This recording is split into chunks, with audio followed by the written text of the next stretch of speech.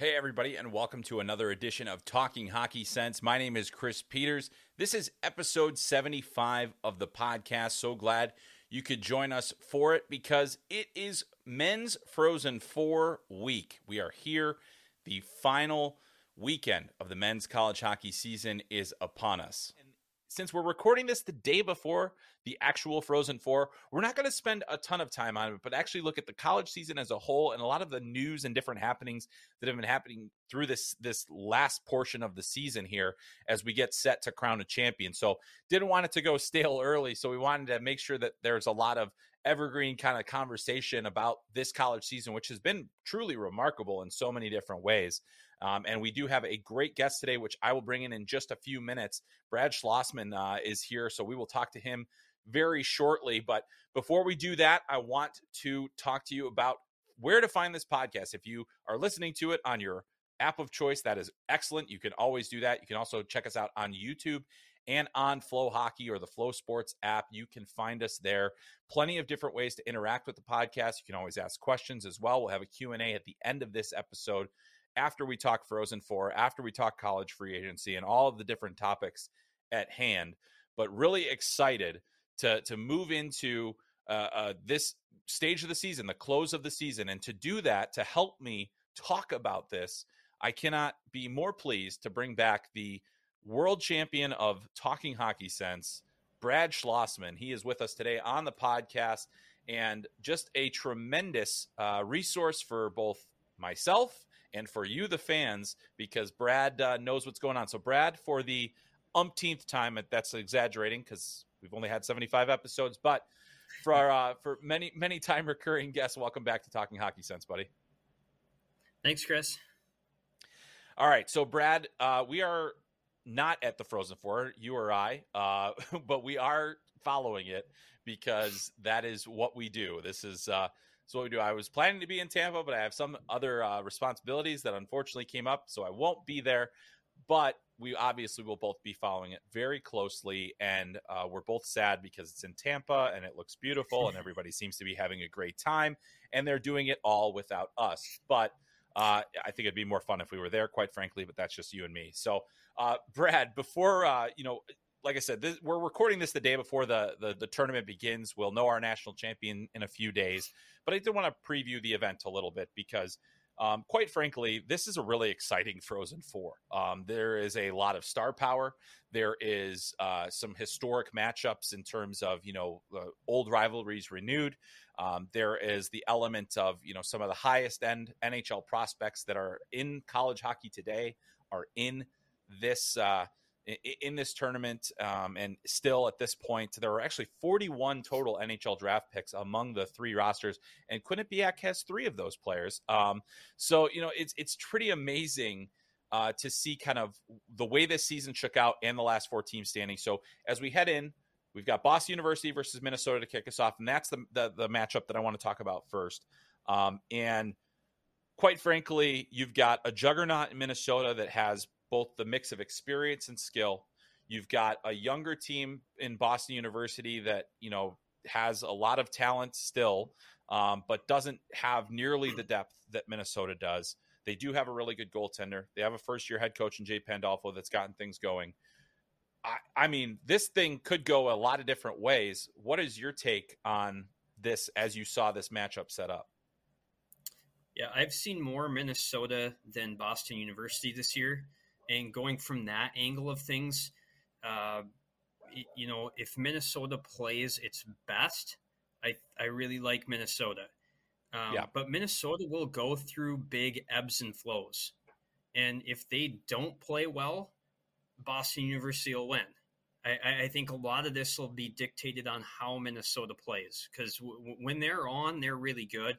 And when they're not, they become a little bit average. So it depends which Minnesota team shows up. If the best version of them shows up, which did at certain points in the regional, and they were really good when it did, I think they get by. But I think, like you said, some of these young teams with a lot of star power have been too young and have struggled. I think the fact that Minnesota's back end is old, veterans, I think that gives them the edge in this one. Yeah, I think that to me is what stands out the most. I think Boston University also banged up a little bit too. There are a couple of guys. Wilmer Skoog's a game time decision. Case McCarthy's out for the year. Nick Zabanet might play. So there's certainly that hurts your depth. I mean, Skoog is the kind of guy you need against Minnesota, who brings a little bit of that size and skill factor. But that's one. It's going to be a tough matchup. What I think the X factor in this game is Drew Comesso. Because Drew Comesso has won his last 9 starts for Boston University. He's got a .936 save percentage. He was very inconsistent throughout the year. Chicago Blackhawks draft pick, a guy that was on the Olympic team last year. And it's been a really up and down year, but he has played his best hockey late in the season. And if he gets hot, he could potentially steal them the game. But you look at Minnesota, and I think you mentioned the back end. Let's think we're talking Brock Faber, maybe one of the best overall defensemen in terms of pure defending in the entire country. You've got Ryan Johnson, another excellent defender. Jackson Lacombe, who's been one of the most productive blue liners over the last 3 years. And then you've also got guys like Mike Kester and others that can fill in some of those gaps that and continue to produce. But they also have 2 Hobey Baker finalists up front. They've got Logan Cooley, Matt Nyes. We can debate the merits of how the Hobey finalists were all. We've talked about that last week. But one of those 2 guys very well could come out of the weekend as the Hobey Baker winner. And obviously Jimmy Snuggerud also on that line. To me, Brad, we've seen a lot of really good lines. You covered a great one in the CBS line with Nick Schmaltz, Brock Besser, and Drake Kajula that helped win a national championship for North Dakota. We've seen the CCM line of yesteryear for Michigan with Kyle Connor, Tyler Mott, and JT Comfer. There have been some really great lines, but this line of Nyes, Cooley, and Snuggerud to me is one of the most perfectly constructed lines you can have. You have size, you have skill, you have physicality, you have speed. They have everything you need to produce offense. It seems like they have. How do you slow a line like that down if you're Boston University? Well, you got to find ways to play in the offensive zone against them. You can't let them have too much zone time. I thought there were stretches over the regional where the opponents did play really well against that big line. One of the big differences in the regionals was that it wasn't just the big line for Minnesota. When those guys weren't going, they have other lines that can score too.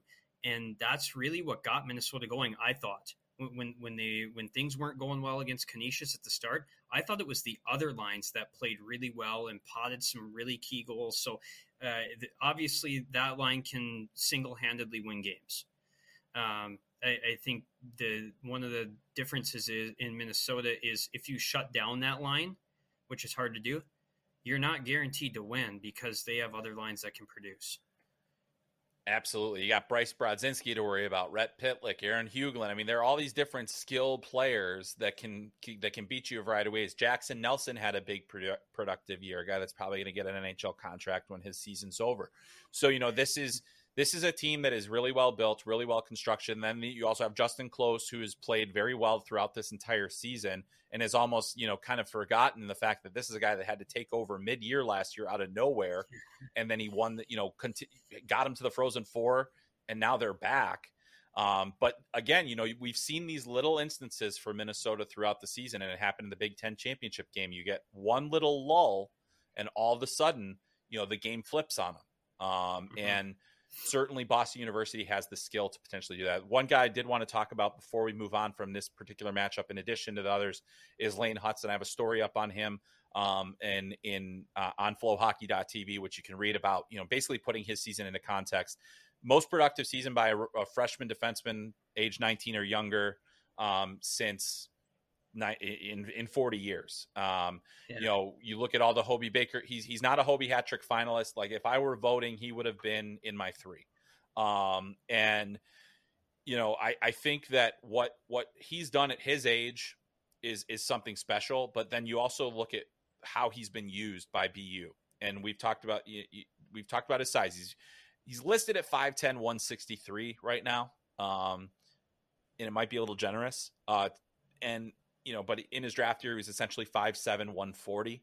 And he played 39 minutes against Providence in the hockey semifinal, turned around the next day, played 33 minutes, and then played big minutes in both games that they won. I mean, this is a guy that you don't like. We expect Brock Faber to do that for, a guy that's like 6'1", can skate, has some size, and Lane Hutson is just this dynamic presence. I've personally never seen anybody like him. I think that there have been a lot of Quinn Hughes comparisons. There have been, like, people have said Sam Girard, and it's all, size related. I'm just like, he's Johnny Gaudreau as a defenseman. That's what he looks like to me. He's an underdeveloped player. He still has a lot of time left. He's got strength to build, but can Lane Hutson potentially take over this game? Based on what you've seen, and I know you haven't seen him as much as you've seen Minnesota, but based on what you've seen, I mean, does he have that potential? Yeah, I mean, I've really liked him since. You saw him over in Germany last year. Yeah, and he was really, really good in that tournament for the U18s, and he is a game breaker. There's no doubt about it. He is one of those guys who can take over. So he's one to watch for sure. He can generate from the back end. He's difficult to, him and Hughes, we'll talk about the Michigan game in a little bit, but both those guys are guys that can get defenses out of alignment and out of sorts. Yeah, I mean, it becomes a matchup nightmare for teams when they're like, okay, well, we're out there against Matt Brown's line. We've got those three forwards to worry about, but there's also this defenseman that's going to sneak in at any point, and we're not going to have much of a response to him. I mean, some of the space that he finds, the plays that he makes down low. When he was at the National Team Development Program, it just seemed like all Rutger McGroarty had to do was go to the net and put his stick down. Lane Hutson was going to put it off of his stick and into the net. And that's how Rutger, who's a really good goal scorer and plays for Michigan now, would get a lot of his goals. I think it's going to be fascinating to watch Lane Hutson on this stage. I think about some of the great performances that we've seen at the Frozen Four over the years. And he's going to have one of those if BU's going to win. He's going to play so much that he's going to have to make a significant impact on the game.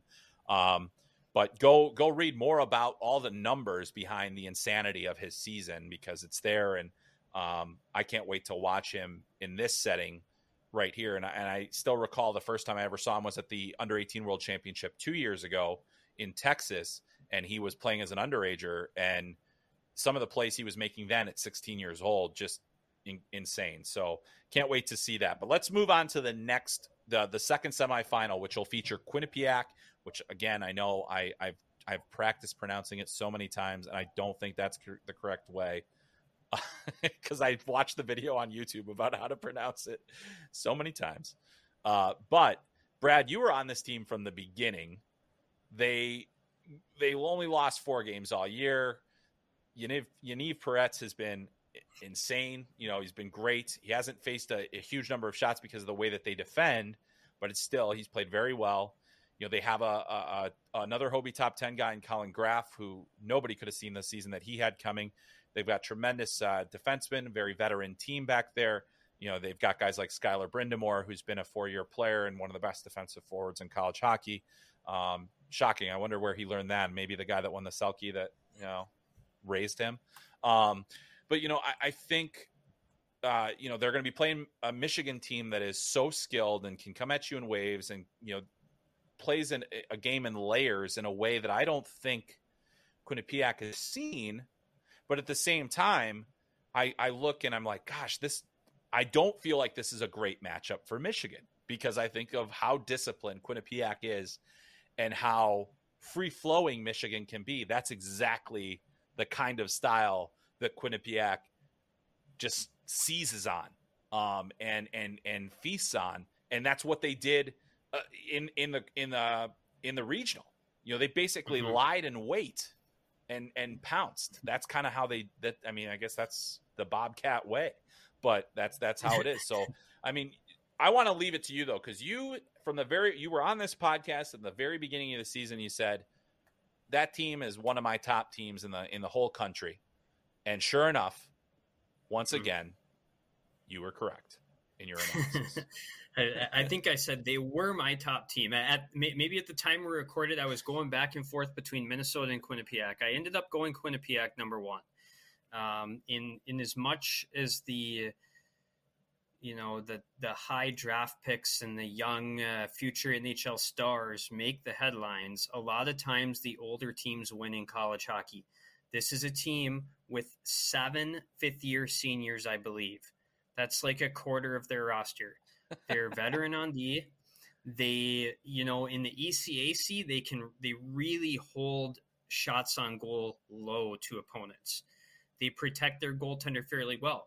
What you alluded to, the Ohio State game, we saw a team that kind of dictated puck possession on Quinnipiac, but they still did a pretty good job keeping the chances to the outside. Peretz did a really good job goaltending, and they transition. And that, I agree that the Michigan matchup is interesting. Michigan probably wins in shots on goal. They probably have more time with puck possession.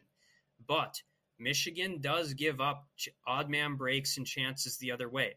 And I do think Quinnipiac will wait for their chances. They're not going to be overly aggressive, and they're going to defend well and, wait for Michigan to make mistakes and try to feed off those. And I do think this is a type of a matchup that, can feed into Quinnipiac's game. These teams played last year, and Michigan did win. But I do really like this Bobcats team.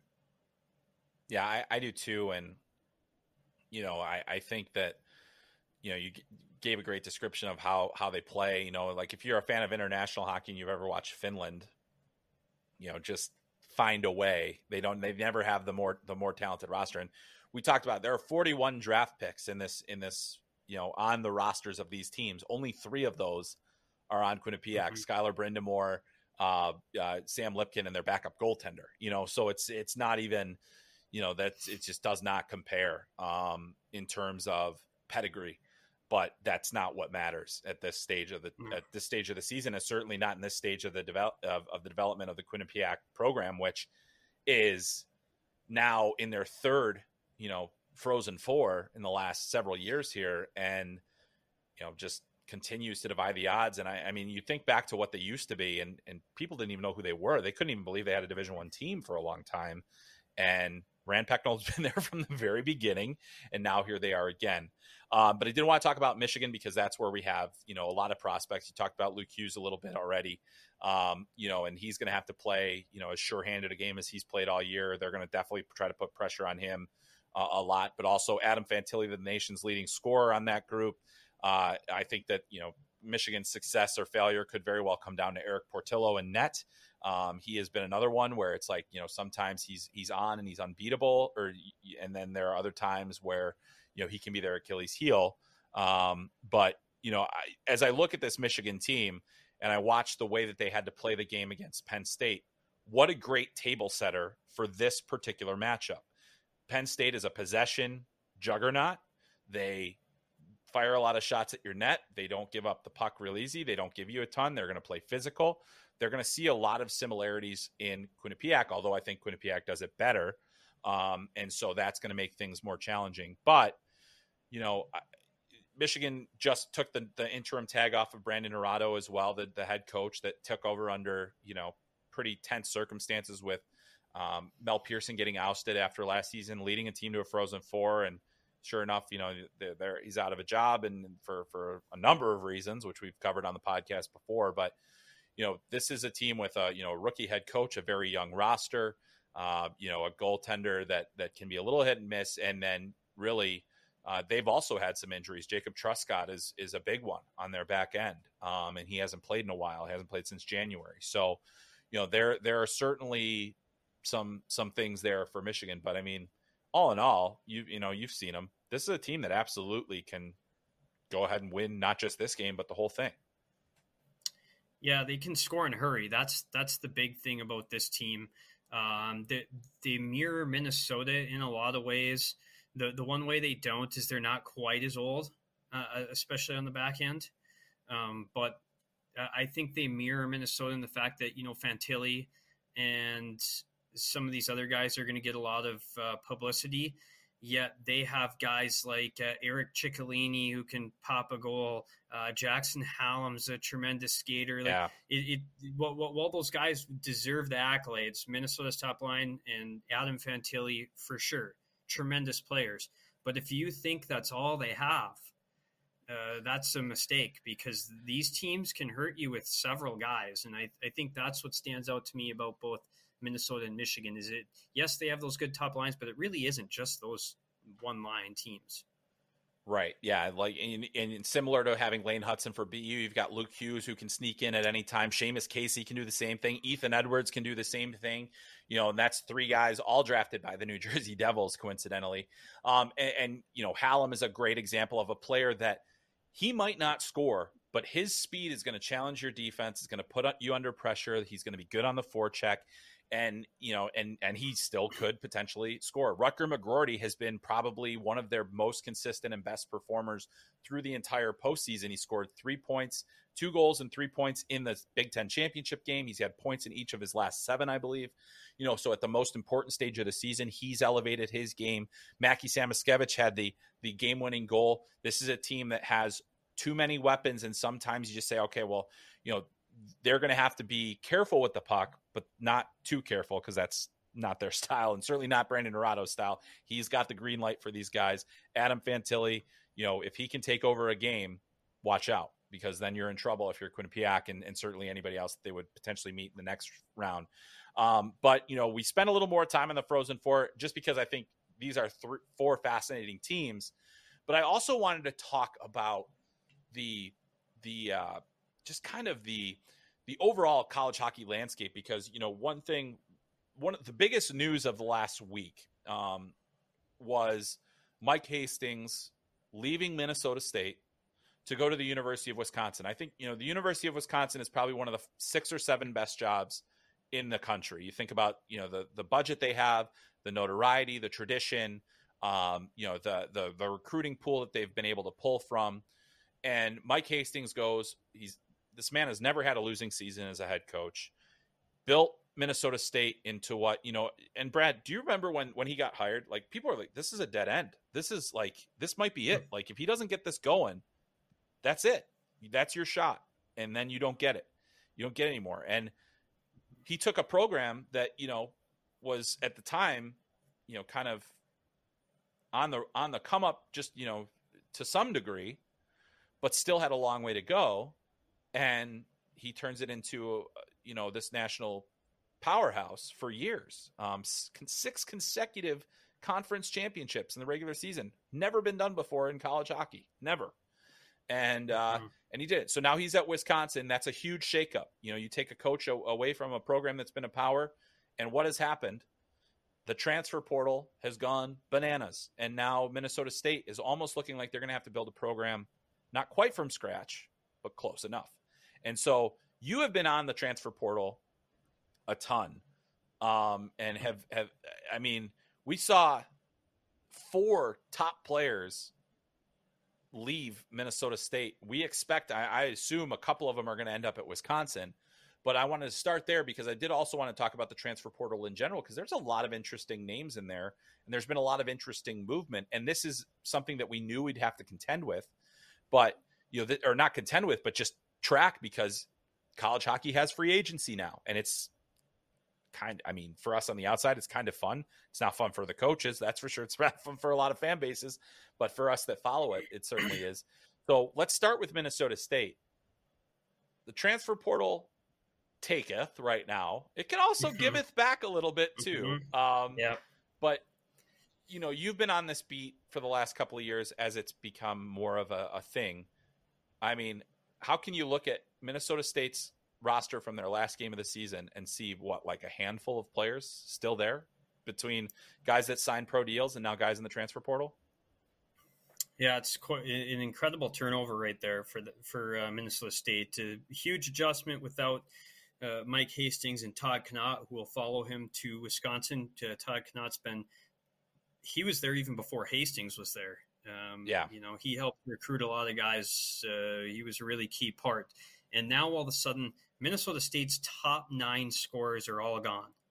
And 8 of those 9 had eligibility remaining. So, some of them signed pro deals, as you said. Jake Livingston, Akita Hirose, and Andre Pavel all signed NHL deals. But that's a lot of turnover, and it feels like every year you just write down Minnesota State preseason poll. You just fill that slot in before you even start looking at the teams that they're going to win the CCHA. And now it feels like we're entering a new era. There's a new coaching staff, massive turnover, and there's some other teams that have kind of been nipping at their heels the last few years. They haven't been able to overtake them, but they've been there. So I think CCHA is wide open next year. It certainly is. It looks that way. Sticking with among the names in the transfer portal, you got David Cillier, who was their leading goal scorer. You've got Christian Fitzgerald, who to me was one of the massive revelations late in the season for that team. Looked like he could play a top 6 role on any program in the country. Did everything right, was a big postseason presence for them, and they're gone. Bennett Smolik, probably one of their best remaining defensemen, gone. And it's hard. And I think if you're a Minnesota State fan, it's okay to feel that level of panic, because I think that us that are not even, connected to the program see that and we're like, whoa, this job that's now open suddenly got a lot more difficult to fill, a lot more difficult. Whoever takes that job doesn't have a plug and play roster, because not only that, Minnesota State also had one of their better recruiting classes of the Hastings era on the way in, with Cade Littler and Pionk and, guys that have some cachet in the college hockey world. Will they stick to those commitments or will they go elsewhere? Those are that it's tough. It's tough to see. So, but that's the way it goes. But some other things about the transfer portal, Michigan State is another team that has hit the transfer portal and has gotten better going out of it. They lost a few guys, but they're getting better thanks to the portal. And the big ad there is Isaac Howard, first round draft pick of the Tampa Bay Lightning, going from Minnesota Duluth to reunite with his NTDP coach Adam Nightingale at Michigan State. Huge swing there. But one thing that you and I have talked about off the air was that, yes, big programs can absolutely benefit from the transfer portal. They can sometimes pull top players off of smaller teams, and that's not necessarily fair. But this is a two-way street. And if you want to remain competitive, and if you want to, some teams have said we're not going to build through the transfer portal, and that's fine. All the power to them. But many or most teams are using the portal to their advantage, and there are plenty of options for them right now. So, based on what you've seen in the portal, how is that going to continue to shake out? And let's talk a little bit more about that two-way street. Yeah, for sure. I think the portal is here to stay. People love it, people hate it, whatever. I think if you're a coach, you need to just move. You can complain, but not too much, because it is what it is there, and you either are going to embrace it and find a way to build a team in this new era, whether that's through lots of portal guys, through a medium amount or little, whatever. It is here, and you are going to have to just adjust to this life. And I think the teams that adjust to it and use it, the best are going to help themselves out. A lot of teams did this past year. And, some teams, they get a lot of guys back and they don't have to use it. Minnesota, for example, when all those guys decide they're coming back, now all of a sudden they don't go and grab a D-man out of the portal. Had Johnson, Lacombe, and Faber all left, they would have grabbed a D-man out of the portal. So a lot of it is depending on your needs in a particular year. I think you make a good point that it's not a one-way street. There are players at some big-name programs who are really good players that just are not playing a lot. They go to a quote-unquote smaller school, and all of a sudden they thrive. And, you think of a team like Michigan Tech making the tournament as an at-large this year. Well, Yeah. they got Jack Works from Denver. He was a guy who really wasn't playing much for Denver. He goes to Michigan Tech, and he was an outstanding player. That was a great pickup for them, and made a huge impact on their season. So I think when you look at some of these teams, there is a way to use it and use it to your advantage. I was looking at certain statistics. The last team to win a national title without a transfer on the roster was 2016 North Dakota. I don't even know when the next one will be. I mean, it could Probably, be a while. yeah. It could be a long time. I think every team in this year's has a transfer on the roster. Now, not all of them have key players. I would say 2017 Denver won the title. They had a transfer on the roster, wasn't a key player on that team. Every other team since then had a very, very important player who was a transfer on their roster. So take that for what it's worth. It is important. I think you can, you lose some guys unexpectedly, either to pro signings or the transfer portal, and you're able to add an older player. The last thing I'll say, I think the number of players going into the portal is going to dramatically decrease in 2 years. We are still dealing with the fifth-year seniors, the COVID year. There are more players that have college eligibility during this 4-year window than ever at any time, because everyone has 5 years instead of 4. So one thing to note, I looked this up over the weekend. 46% of players that were in the portal were people who only had a COVID year left. Now, that tells you it could drop by almost half. The other thing is, some of these fifth-year seniors are taking higher spots in the lineup. So you're probably seeing some younger players that aren't getting to play, and they're going into the portal. Now, all of a sudden, you get rid of the fifth-year seniors, and some younger players move up faster in the lineup. They probably stick it out. So I really think we could see almost a 50% drop of players going to the portal in 2 years when this COVID year's gone. Yeah, it's a great point, and it's here to stay. And the one thing I will say is that I know there are a lot of people that hate the portal, but I think that the flexibility that this gives players, not everybody that's transferring is running away from competition. Sometimes there's just better opportunities elsewhere. Sometimes there's also it could be a bad fit. The school doesn't have your major, like all the, you change majors or anything like that, or suddenly you're interesting. There are a lot of different reasons to transfer. We've seen, certainly, I understand the people being upset that, somebody says they don't want to be part of your favorite team anymore, but at the same time, players deservingly have leverage now. And we're seeing that play out in a variety of different ways.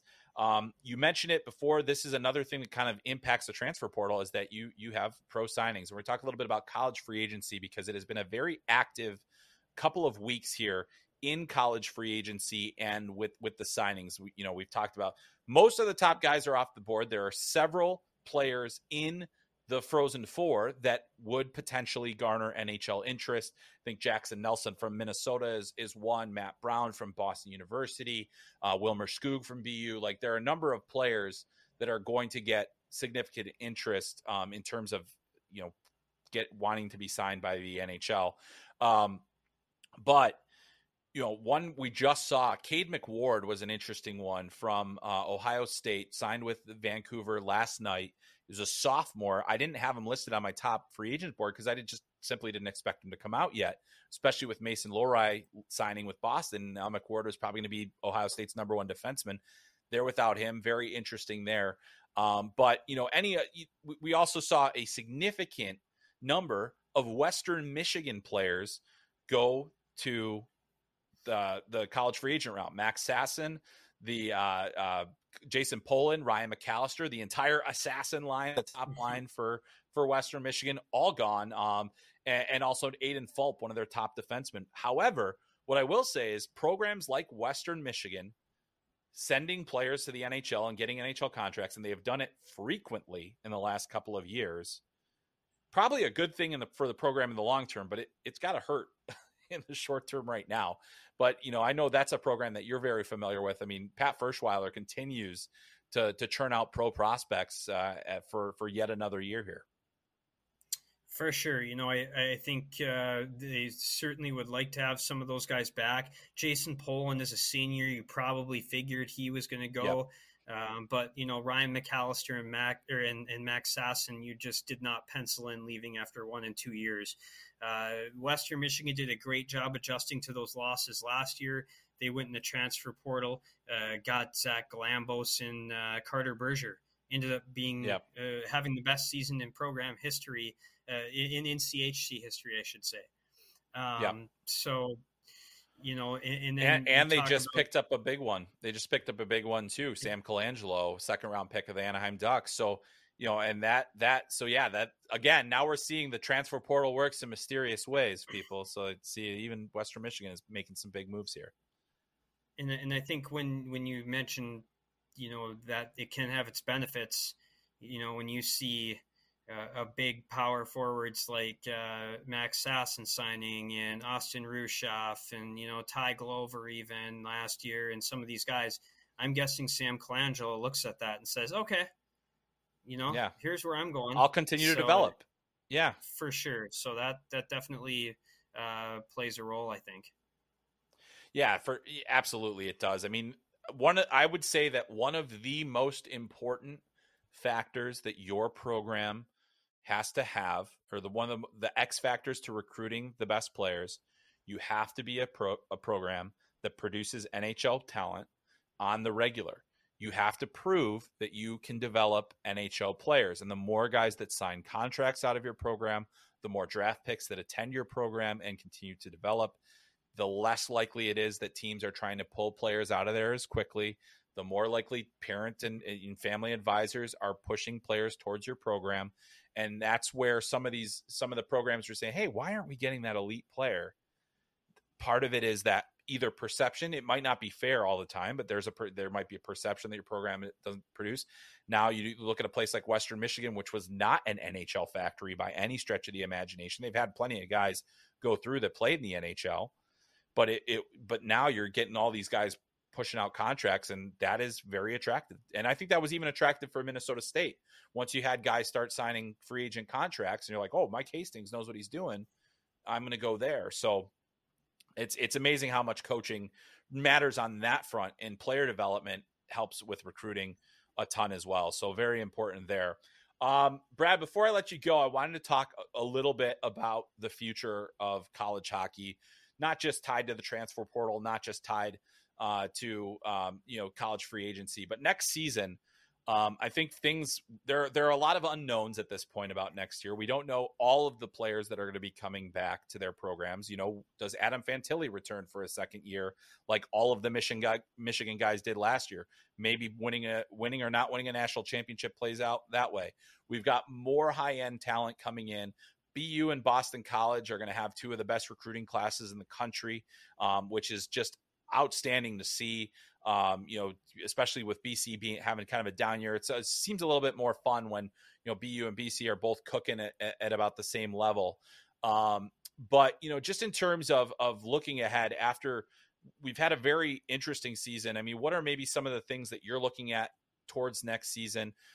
Even Mike Hastings at Wisconsin. I mean, there's so many different storylines to track next year. What are some of the ones that you're going to be keeping a close eye on over the summer here? Yeah, I think you mentioned it. It felt like Harvard and Northeastern had kind of been almost the Boston highlight programs here. BU lurking there, and BC kind of has not had the sustained success that we saw a decade ago or two. But it's how quickly can BC come back? They obviously have a phenomenal recruiting class. They're going to make the tournament next year. I have no doubt about it.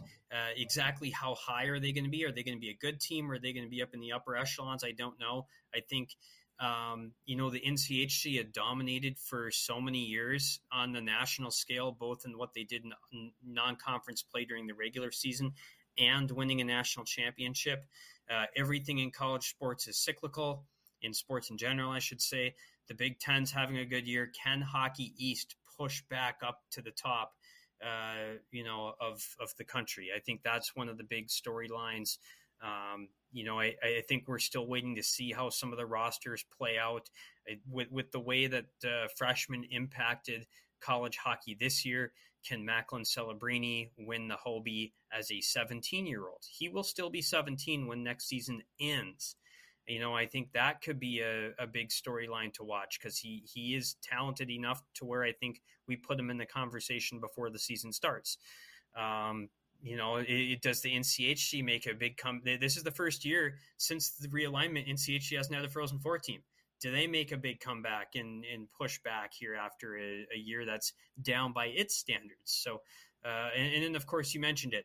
Is there a new king atop the CCHA? What happens in Atlantic hockey, where American International had become the king and RIT knocked them off? Are we going to see some more teams, get in on the fun in Atlantic hockey here? So it seems like a lot's up for grabs next year.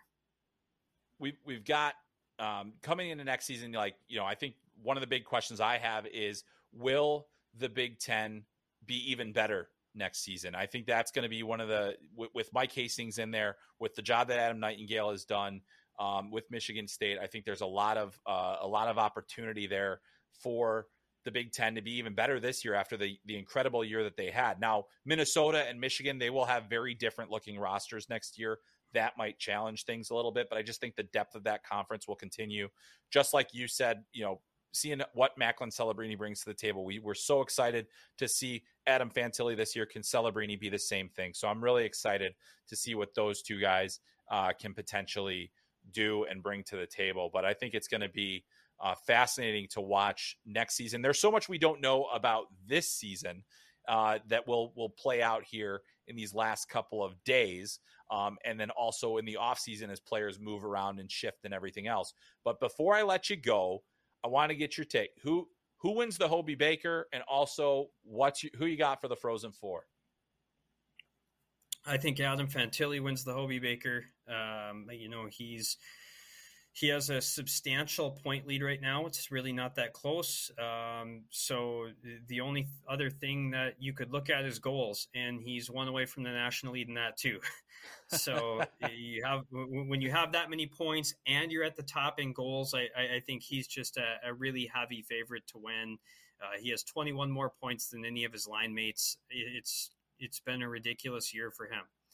I'm going to in the season the way I started it, and that's by predicting Quinnipiac to win the national championship. No reason to change my pick now. I'm sticking with it.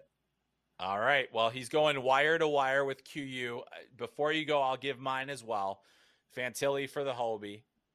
I mean, it's really unless things got a little crazy in the committee meeting, and it may have. it's him.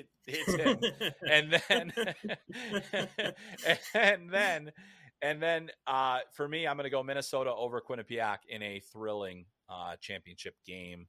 I had Minnesota at the beginning of the season, so I'll go wire to wire with the Gophers. So, Brad, I can't thank you enough. Every time you come on, I feel like I learned something. I know the listeners do as well. Hope you enjoy the Frozen Four. We won't enjoy the sun with it, but we will enjoy the hockey. So, Brad, thanks again for always stopping in and helping us out here on Talking Hockey Sense. Anytime. Thanks, Chris. All right. That's Brad Schlossman of the Grand Forks Herald. You can follow him at SchlossmanGF on Twitter and read his work at the Grand Forks Herald. He also has his transfer portal, which updates daily and is free to read. So definitely check that out. A great resource for college hockey, and certainly for myself, because I check it pretty much every day. All right. I'm going to turn the rest of this show over to you. We're going to get through as many questions as we can with the time that we have left. And really excited to get to these questions. They're a variety. It's not just college hockey. We've got a lot of prospect questions. We got all kinds of stuff. And we're going to start us off with a question that I got last week, but I ran out of time for. And this one comes to us from Michael. And Michael asks, which players would you consider the next wave of premium offensive talent? Pick 5 names from NHL players, sub 100 games, prospects, draft eligibles. Who would you say has the highest offensive ceiling? Essentially, who are the future 100-point players? Thanks. Well, Michael, I mean, it's always tough to predict, but I think in terms of offensive ceiling, it's hard to go anywhere other than Connor Bedard as having the highest offensive ceiling among players coming into the NHL. I think that he is going to be a 100-point scorer. I think he's going to be a 50 to 60 goal scorer at some point in his career over many different years. As I've watched the CHL playoffs, and that's where I've seen just he continues to elevate. I don't know if you've had a chance to watch any of his games for the WHL playoffs playing against Saskatoon, and Regina not favored in that series. He's been incredible. I mean, he's got guys draped on him. He's still scoring goals. To me, that's the guy. I mean, I think he's the highest potential player up there. Another guy, you're going to see him at the Frozen Four, Logan Cooley. I had him number 1 on my draft board last year. I still feel validated in that. I mean, obviously, there's a long way to go, but I feel validated that he will be the best offensive performer from that draft class. I think the skill level is immense. The speed is immense. He is going to be the modern NHL player. I think that he has a lot of those characteristics that some of the top American players of recent times have. And so, I just think that there is so much fire in him to be great. And that's why I think that he is going to be a substantial contributor at the NHL level going forward. Another guy, I think Matty Beniers is going to be a continued threat. He's going to be a top line forward for years to come with Seattle. I do think that he'll retain that mantle even when Shane Wright has reached his maturation as a player. I just think Matty Beniers has a few more tools. He's a very good defensive player as well, so maybe the offensive numbers don't come, but I still think that that's a guy that has a ton of upside to be a big scorer at the NHL level. I don't know if he'll ever hit 100 points, but he's certainly one of those guys that I think has the potential to do that. After that, I think Matvei Michkov, if he does come to the U.S., and if you have not heard, a very strange story out of Russia, Matvei Michkov, of course, the top prospect out of Russia for the 2023 NHL draft. Tragically, his father died under mysterious circumstances. His body was discovered in a pond near their home in Sochi, and that is under investigation. There's a lot of concern about what that actually means. There's so much speculation out there. But I mean, just to think this is a young man that's lost his father at a young age and an important year in his life, and certainly months before, a potentially life-changing moment of the NHL draft.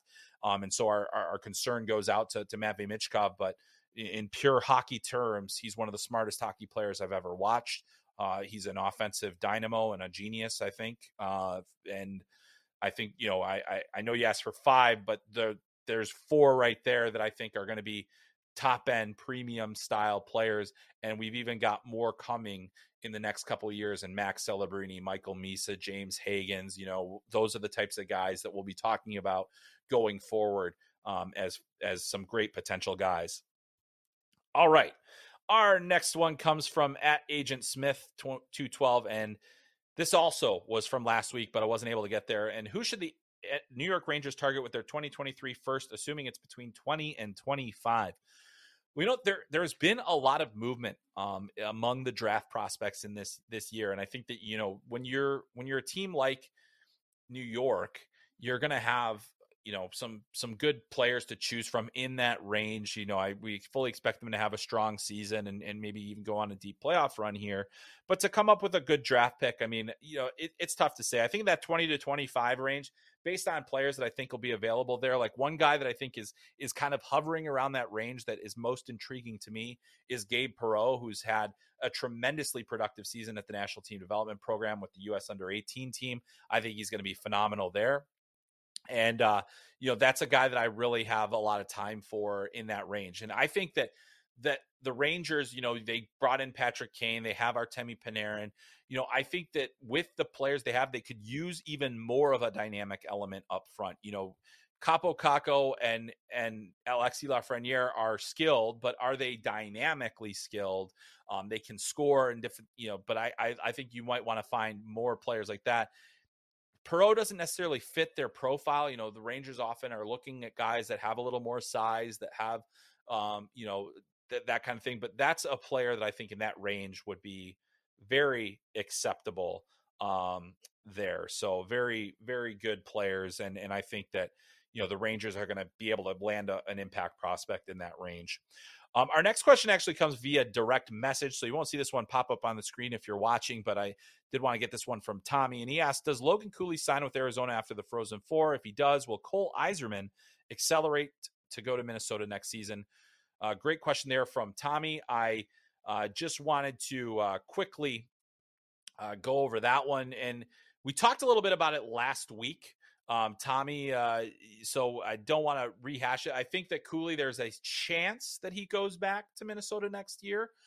We believe Jimmy Snuggerud will be going back. It all comes down to whether the Arizona Coyotes think that they should do that or not. Like basically, should we go for, are we ready to have Logan Cooley? Can we support him? Can we give him the NHL minutes that he's going to need to develop? Those are all the questions they have to ask, and it's also what Cooley has to ask, what he wants. I think there's a chance he could sign. He had a tremendous season, very dominant. We just haven't seen as many one-and-dones lately, but he certainly is a strong candidate to be one of them. And on the other side of that, I haven't gotten any information that suggests that Cole Yzerman has taken the steps necessary to accelerate to go play Minnesota next year. As good as he is, and he set the U17 goal scoring record at the National Team Development Program this year, as good as he is, I think there's a lot more of his game that he needs to continue to work on. I think his skating needs to improve. He needs to get stronger. He could go into college next year and certainly be a competitive player. I think he could be, he's an elite goal scorer, tremendous goal scoring sense, great shot.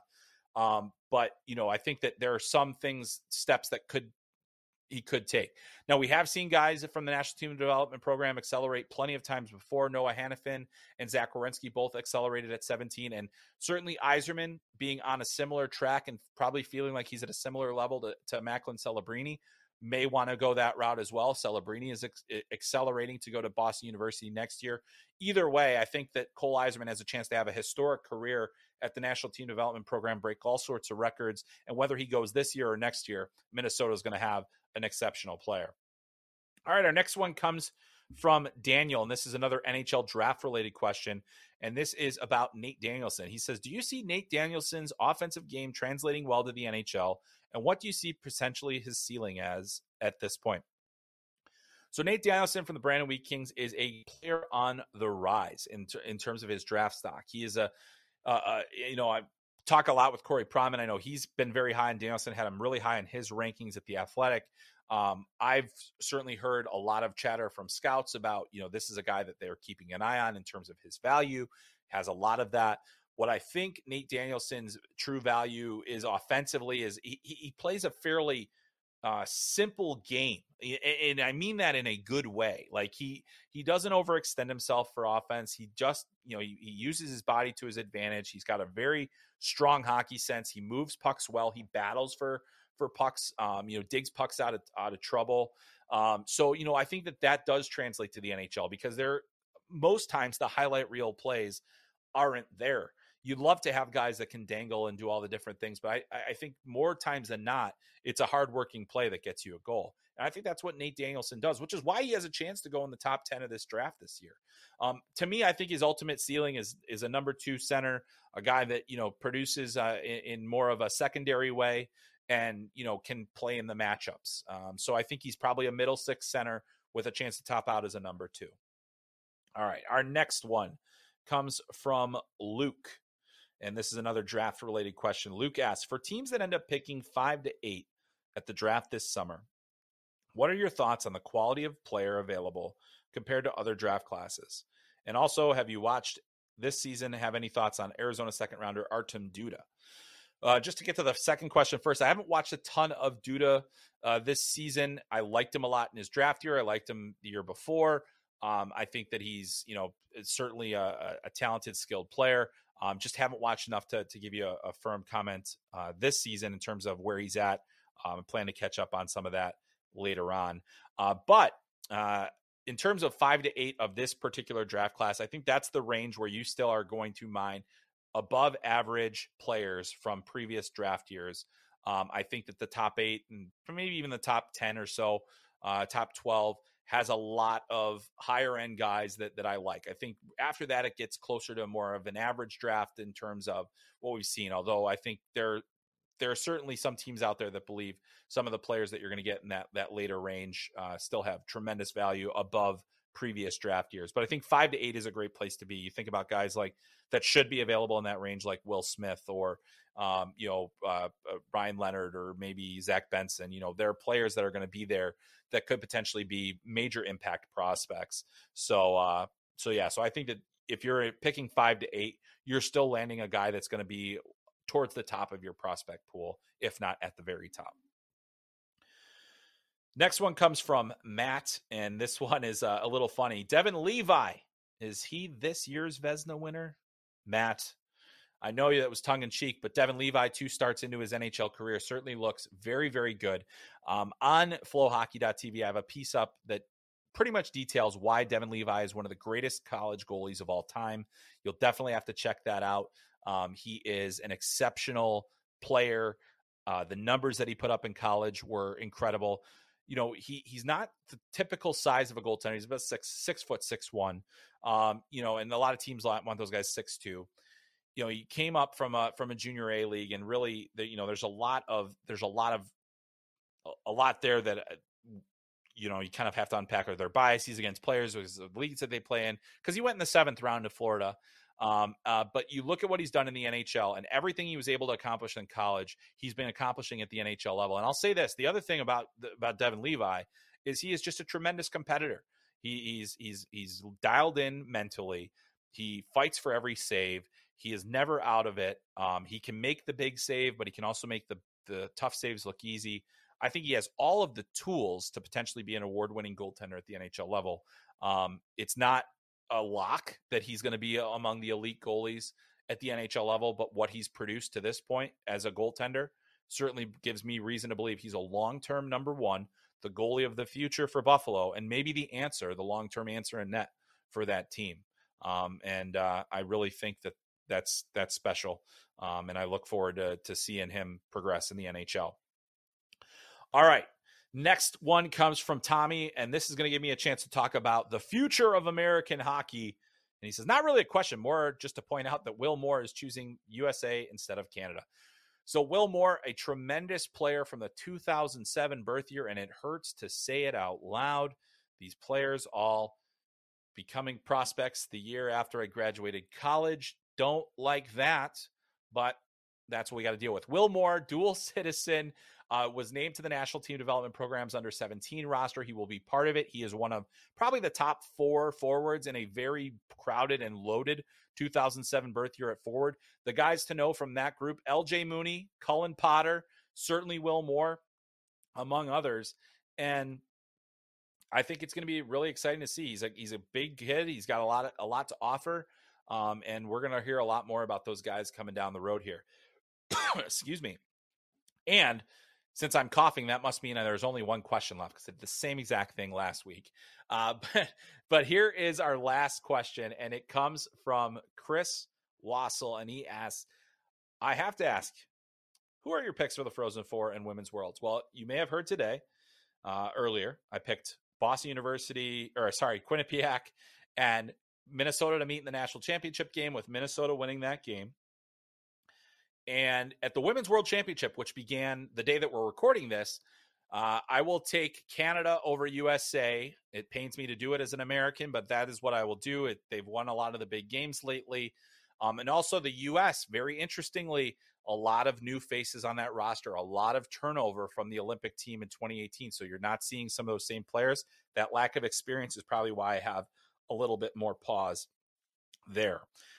Before we get out of here, on the women's hockey note, want to remind you, on Hockey TV on Friday night, you'll be able to watch Annalise Bergman play for the Janesville Jets in the North American Hockey League. She will become the first woman ever to play junior hockey at the Tier 1 or Tier 2 level in the United States. Very excited about that game. Hockey TV, a partner of Flow Hockey, we will be covering that. Nicole Hazy, who's been a guest of this podcast and has been doing some freelance work for us at Flow, will be covering that game.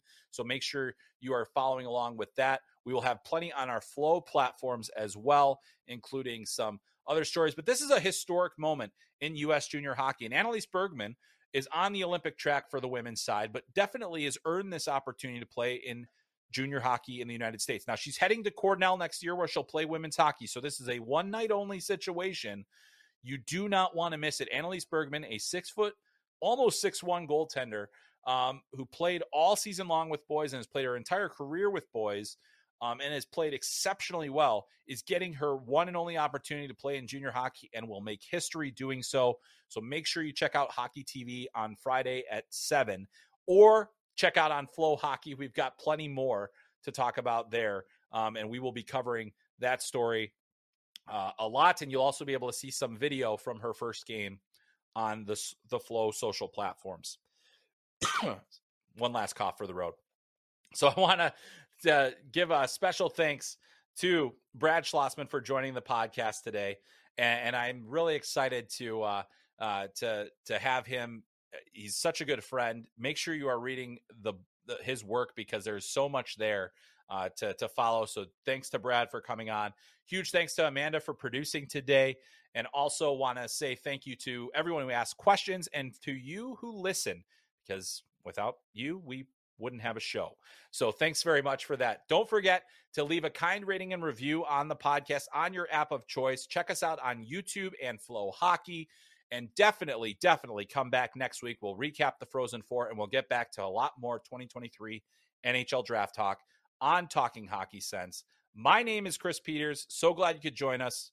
We'll catch you next time.